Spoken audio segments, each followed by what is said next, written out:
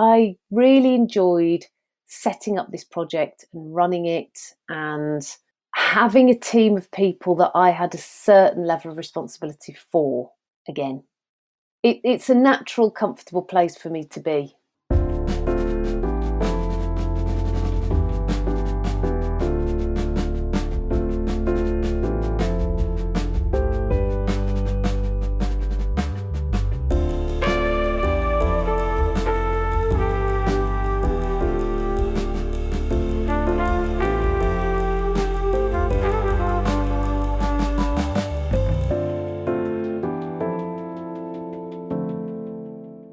Hello, I'm Paul Gisby. Even though she left the British Army nearly 22 years ago, Lisa Smith is still a big fan of the way the Army teaches and develops leadership.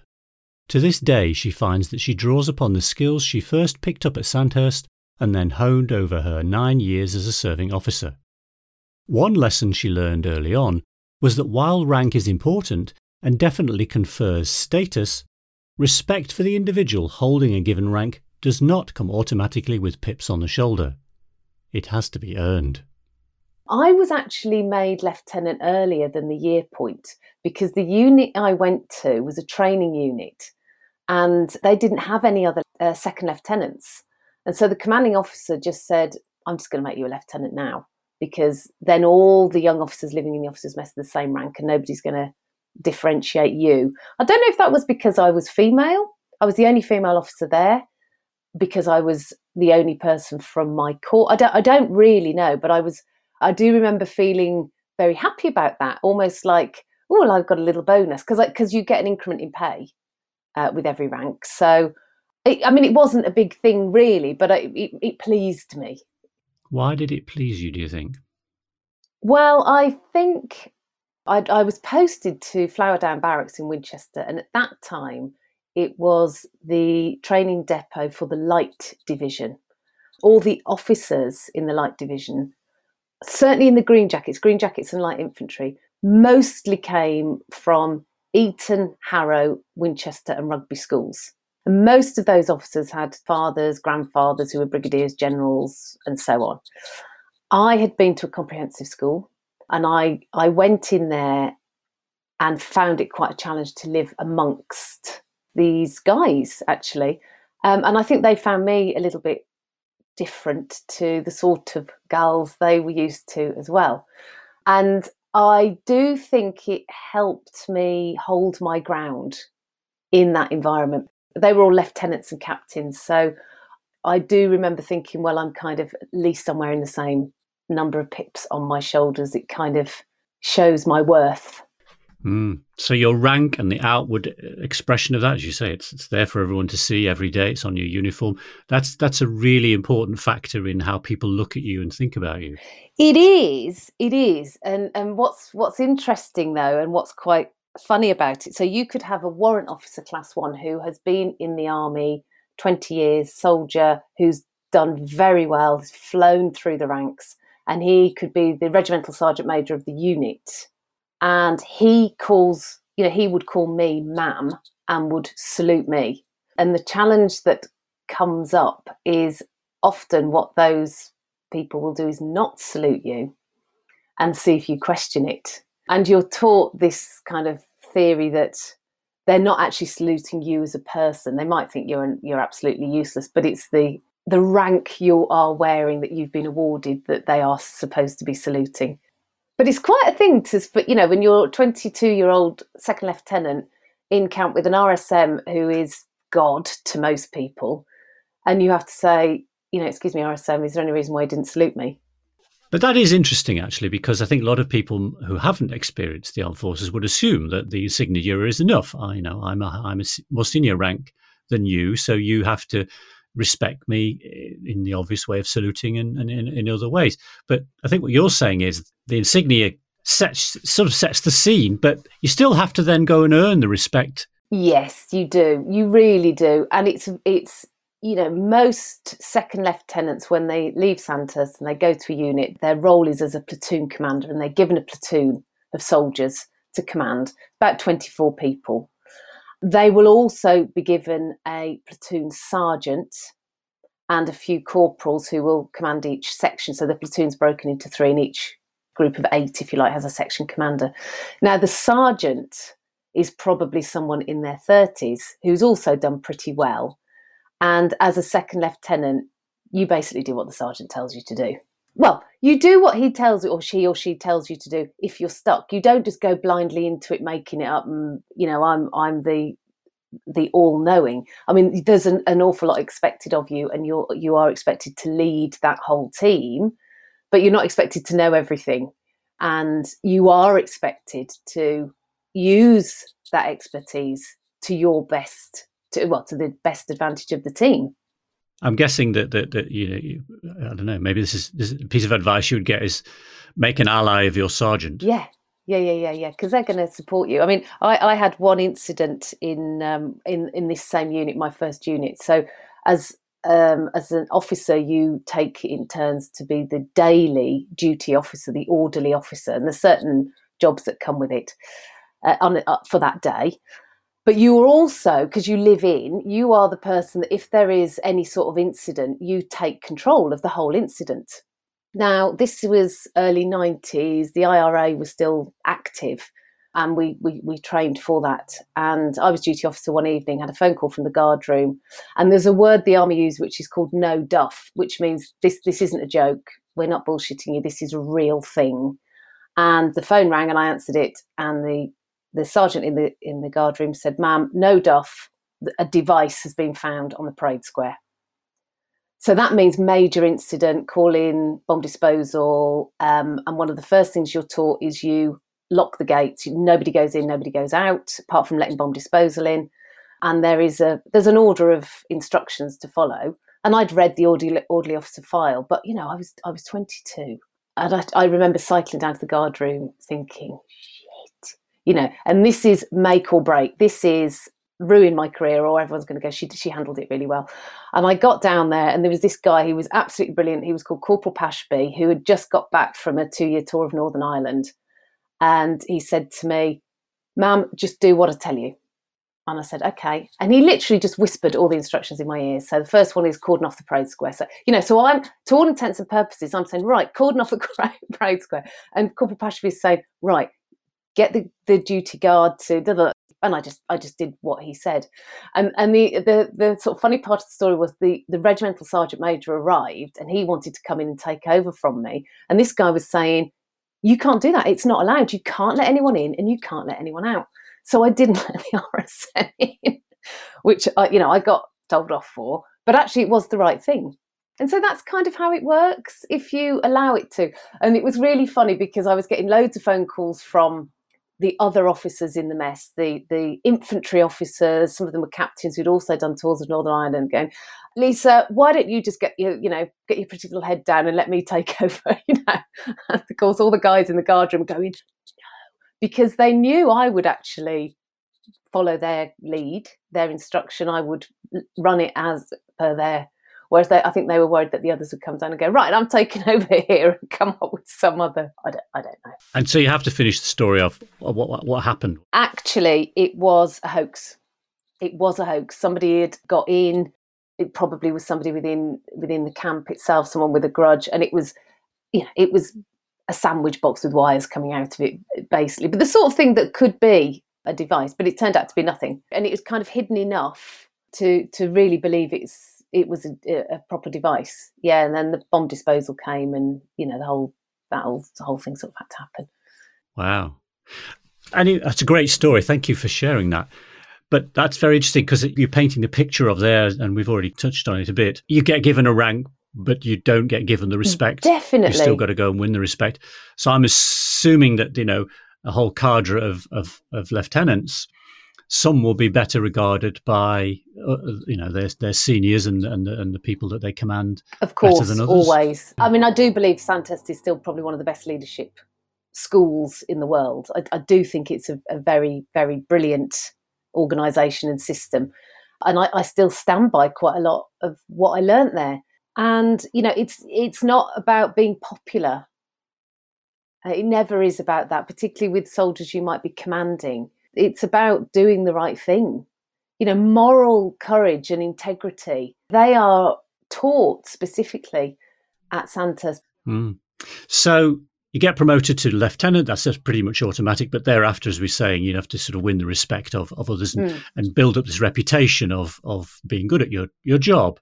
Does that then start to influence more what happens in terms of promotion thereafter? What happens from then, once you've been a second lieutenant for 3 years, you do something called JOTS 1, Junior Officer Training Exam Scheme. Now, what happened was everybody who had left Santas at the same time as me, who'd been a graduate, so they're at the same, we all did our exams together that year. And you all then get promoted to captain on the same day. But there are more hurdles to jump before you get that. It isn't an automatic one. As an educator, I knew I'd get more responsibility as a captain. And in fact, I was really lucky. I had 2 jobs running my own education centre, which is really a major's role. But because they were sort of satellite centres of other things, so that does feel good. So you go, wow, as a captain at 25, I'm running an education centre in Hong Kong. That does feel like I'm achieving things that people think I'm doing a good job. Right. Okay. So doing a good job was important. At what point did you really begin to notice that doing a good job was a key part of getting the next promotion? I think when I got my posting to Hong Kong, I got a posting to Hong Kong to the Training Depot Brigade of Gurkhas. I went there as the depot education officer with a huge team. I screwed up a few times. I did some stuff that was terrible, probably because I was 25 and had a team of 10 Gurkha staff and a team of about 10 civilian staff to manage and a budget. I had to run the education selection exams in Nepal for when the boys would go through their selection process to join the Gurkhas. I mean, it was a big job. In all honesty, with the benefit of hindsight, probably really wasn't up for it completely. But what the army does is make you believe you can do anything. So you always go, yeah, I can do that. Yeah. Education centre in Hong Kong. Yeah, I'll go and do that. Oh, great. And then it does make you feel quite proud that I've done well enough to be given this education centre and run it, even if I didn't do it that well. Give us an example that you feel able to share about what screwing up then. I didn't manage the Gurkha part of the education centre particularly well, I don't think, at the time. I mean, it's a long time ago. Part of it, I think, was I shared an office with a Gurkha captain. So although we were kind of same rank, Queen's Gurkha officers have a slightly, or had, it's not the same system now. It was like another tier. It was like another ladder almost. But again, really mutually respectful. And I think I kind of left that side of things to him. And I probably should have taken more of the responsibility myself.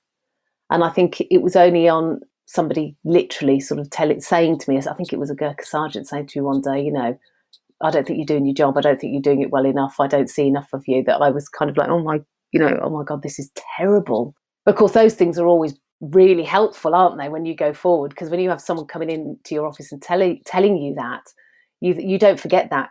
You go, okay, I've got to address this.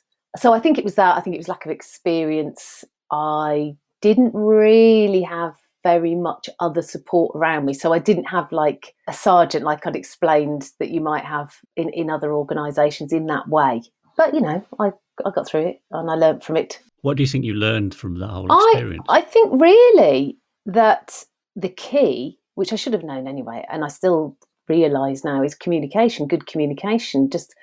I had a posting in Germany and we had this brigadier there called Brigadier Montgomery. He was absolutely gorgeous and he drove a Harley Davidson. He was like really cool.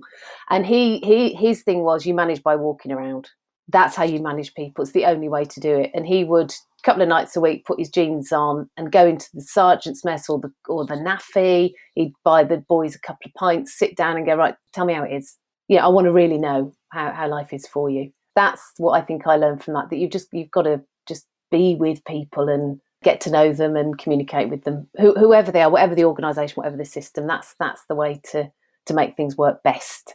I mean, you say you should have known it, but isn't that what experience is? It's one thing to read it from the book. It's another thing to actually see what it looks like in real life and properly learn the lesson.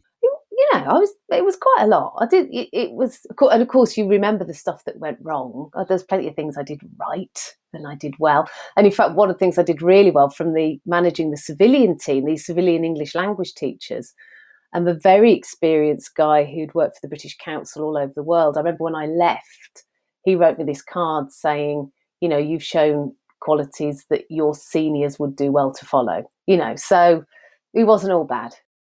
And then I got a really, really plum posting from there, really jammy plum, the sort of posting where my friends and colleagues were going, oh, bloody hell, did you get that?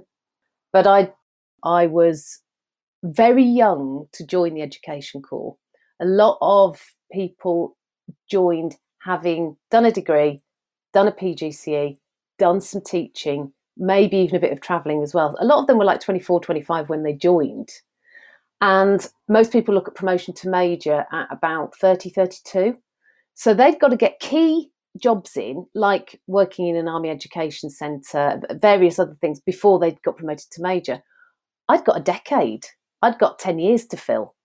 And so when they were sort of offering me the run-of-the-mill obvious postings, I was sort of saying, well, I'm going to have years of this. Can I not do something a bit more exciting? Can I go to Hong Kong, to the Gurkhas? Can I go and do this potential officer development course? I think I was always a little bit necky, which is a military phrase. Sticking your neck out, just always going, well, I could do that. Well, can I go? Well, what about me? I'd be good at that. I think I pushed for it. Right. So what was the plum job you got? The plum job it's probably one of the best jobs I've ever done, actually. It was called Potential Officer Development Course. It's run by the Education Training Services branch, and it's for soldiers who join at perhaps 16, 17, 18, who have real leadership potential. But for whatever reason, they've joined young. And through the first 3 or 4 years of their career, they've been picked up as having this real leadership potential. And so they get then sent on this 14-week training course to prepare them for the regular commissions board interview. They kind of have this 14 weeks. It's almost like going from soldier to officer course. And it prepares them for the selection process. And then they go to Sandhurst and become officers on that ladder. It's a really brilliant leadership course because you get the best young soldiers coming in who are very keen. And you basically run a 14-week leadership course, but we would go to things like SHAPE headquarters. We would take them to the opera. We'd give them experiences of things they hadn't done. But a lot of it was they had to decide and organise it themselves to show their own leadership qualities. So we'd say, okay, we're going to do something cultural. You come up with what you want to do. Here's the budget. You organise it. You run it. You take us there. And then there'd be other activities around it. So, it was a really fun, really, really fun job. Talk us through a bit more then. So you get to captain, and then from captain you look at promotion to major, and for that you go on a 3-month course. I don't know if you still do, but you did then, called JCSC, Joint Command of Staff College. And so you were all sent on this course for 3 months that was quite academic, mostly academic, and all about sort of strategy and defence strategy and so on. And then you did quite a rigorous exam at the end of that, and then you would be put forward for selection for promotion to major. You wouldn't necessarily get it. It again would really then your annual confidential reports and your previous profile is all taken into account. I had friends who got there very quickly. I had some friends who it took a little bit of time. Some people failed the exams, but it's open to everybody, I think, is the important thing. And everybody expects to get it. And really, in my experience, everybody wants to get it. You're just assuming that's what you're going to do. I didn't do it because I left. So I left when I was 30. And in fact, before I had my daughter, my first child, in fact, the day I found out I was pregnant, I'd gone to the medical centre and found out. And as I walked back into the education centre, my boss was there saying, right, we've got your dates through for your JCSE course. And I just found out I was pregnant, so I wasn't going to be able to do it. Right. You couldn't do it? It wasn't allowed? The dates would have taken me up to my due date. I think it was sort of October, November, December, and I was going to be having her on her birthday's 10th January. Okay. So what did you decide to do? So at that point, I thought, okay, well, I wasn't expecting to get pregnant. We weren't, it wasn't, she was a lovely surprise. And it all sort of came out of the blue. And I think, right, what am I going to do about my career? So at this point, my husband was thinking of leaving the army. So I wasn't. So I was thinking, so it's fine. I was thinking he can leave. That's fine. I'll stay, which keeps us a marine quarter and a good salary and whatever. And then I'll have my baby, which will be a breeze. And then I'll just have 3 months maternity leave and I'll go back to work. And then I'll do JCSE with the baby, because until you've got one, you don't know. It didn't quite, I had her and I lost interest, really. I lost interest in my job, actually. I really lost interest in the system, in the expectation of, because of course the expectation was the same. It should be the same, but I knew I couldn't offer what I'd previously offered. Now I'd become a mum. That's not disillusionment, though, you're talking about. It wasn't disillusionment. It was just I'd had no idea that that's how I would feel. And my husband had left the army by then, and long term, I was beginning to think, how's this going to work? What if I get another posting to Germany, and he was in a really good job in London by the time she was born, or just after she was born, he started the job. How's that going to work? What we're going to do is, am I going to leave her with him? Am I going to have her with me? And then, what would we consider not being together? And I very quickly thought, no, actually, no, I wouldn't. I wanted to keep my family together, and I really took my foot off the gas then. And you left? Well, I actually left. I decided I was going to, because so long ago when I joined, you could still leave. You could still leave on marriage. When I joined, you could still leave on marriage, and you had to leave on pregnancy. And then that changed, that you still could leave on pregnancy. It was kind of a slightly better deal financially as well.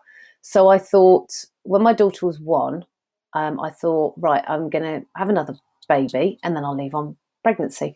But I had a miscarriage, and it was quite late on, and it was all just a bit of a mess, really. And I just thought, I got to get out. I just got to get out. It wasn't giving me what I wanted or needed anymore. So I did just leave. Okay. Sorry to hear about the miscarriage. That must have been tough. Yeah, it was. And I was living on camp, working on camp. I think probably it was one of my most difficult times in the army. I had a female boss, actually, who was really unsympathetic. Not that you would say that, one should be more or less sympathetic than the other, but there was, why aren't you back at work? Sort of 2 days later, because I don't feel very well, Not great. Okay, let's fast forward the conversation a bit from here to where you've left the army. Okay. And by now you have 2 children, and the whole family has relocated to South Wales. Yeah. In South Wales, you worked for 12 years as a lecturer in a further education college, which had its ups and downs, but which, due to cutbacks, ultimately ended up with you being made redundant. Yeah. However, at this point, you had developed a strong interest in the field of well-being, and in particular yoga. And so you decided to set up a wellbeing centre in St David's, where you live, in a disused British Red Cross training hall. So my question to you is, when you moved on to this new venture, did that feel like a promotion? Personally, yes. Getting the wellbeing centre. I know I'm quite a good project manager, and, that was a really good example of project management, from thinking, what am I going to do? How am I going to do this? To pulling together a team of 10. We started with an opening, having this grand opening of the wellbeing centre, and it taking off. Definitely. Because it really was another skill that I hadn't really ever had a chance to do before, to start up something from scratch into a tangible thing that worked. And I wanted to step back up into a proper leadership role. And I was very excited about it, and it made me come alive, I think. I really enjoyed it. And I even enjoyed the mundane things, like spending hours with the website designers and the stuff that's not really I'm not particularly techie, but even the bits and pieces that had to be done, and setting up a business bank account and all those quite onerous tasks that take a lot of time. Every bit of it thrilled me. because it was part of what I was putting together. That's very interesting. So you were back there in a leadership position. You would have had status as the leader because you were in charge and the book was stopping with you for various things. But tell me, did it feel the same or different to being a captain in the army? Very different because they're not soldiers and they're not people whose jobs I've got an influence over. There were people who I was asking to come and be a part of something. Having said that, I still had to, I think you get given this book when you leave Santos called Serve to Lead, which is the motto, the academy motto, and it's on the cap badge. In there's a quote which is that leadership is the art of getting somebody to do what they might not want to do willingly. And I did feel to a point when I set the centre up that not that people weren't willing, everybody was really willing and wanting to, but there was more that I wanted of them. I wanted people to not just come in once a fortnight for an afternoon. I wanted people coming in twice a week for 4 hours and getting lots of clients and making their own individual sort of businesses within the Wellbeing Centre work. And so I felt that therefore they were the skills that I'd needed to encourage the individual practitioners to do that. And did it feel like having pips on your shoulders again, or did it feel different? I like it being mine. And that's, I can't deny that. I quite like the idea that although I always talk about us and we all run the Wellbeing Centre, I do think I liked the sort of autonomy of ownership. And I really enjoyed setting up this project and running it and having a team of people that I had a certain level of responsibility for again. It's a natural, comfortable place for me to be. And now you're also doing some corporate work, I think, aren't you? So tell us a bit about that.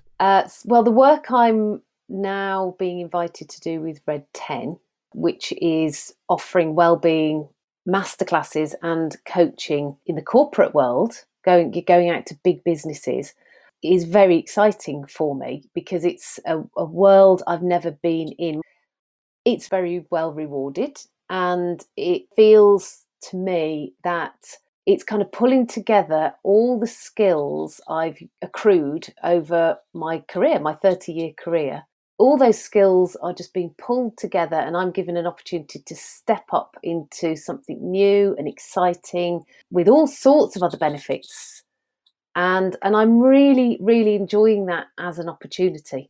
And it feels like a promotion. It does feel like a promotion because when I first did the first workshop I did for Red 10, I don't know how I got there. I don't know how I actually walked into the room and delivered what I had to deliver because it felt so new and so different and I wasn't convinced I was up to it. I kept thinking any moment someone's going to go, who called you in? Imposter syndrome. Imposter syndrome, completely. And actually that day was one of the toughest days of my life. Certainly, probably akin to that day I arrived at Santos thinking, my ironing board in the back of the car thinking, I'm going to get found out. They're going to go, hang on, there's been a mistake. And whilst those feelings don't feel very positive at the time, I think that's being alive. That's, that is living life. And I was very grateful to be given that opportunity, actually. And to be able to keep stepping up, maybe. Any advice for people who are looking to get promoted? I think you should seriously think about what your motivators are for that promotion and make sure it isn't what other people expect you to do.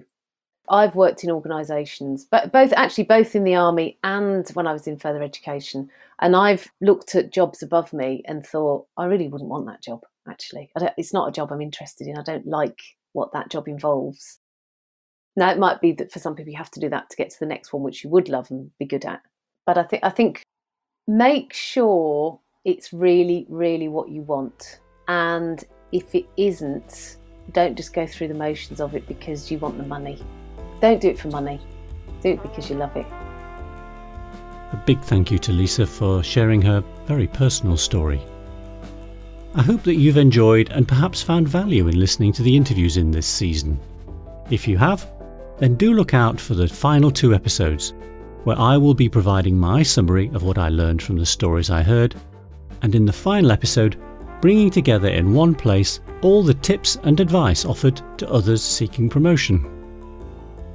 I'm Paul Gisby of Talking Leaders. We help leaders who want to get heard, be understood, and to build trust. Goodbye.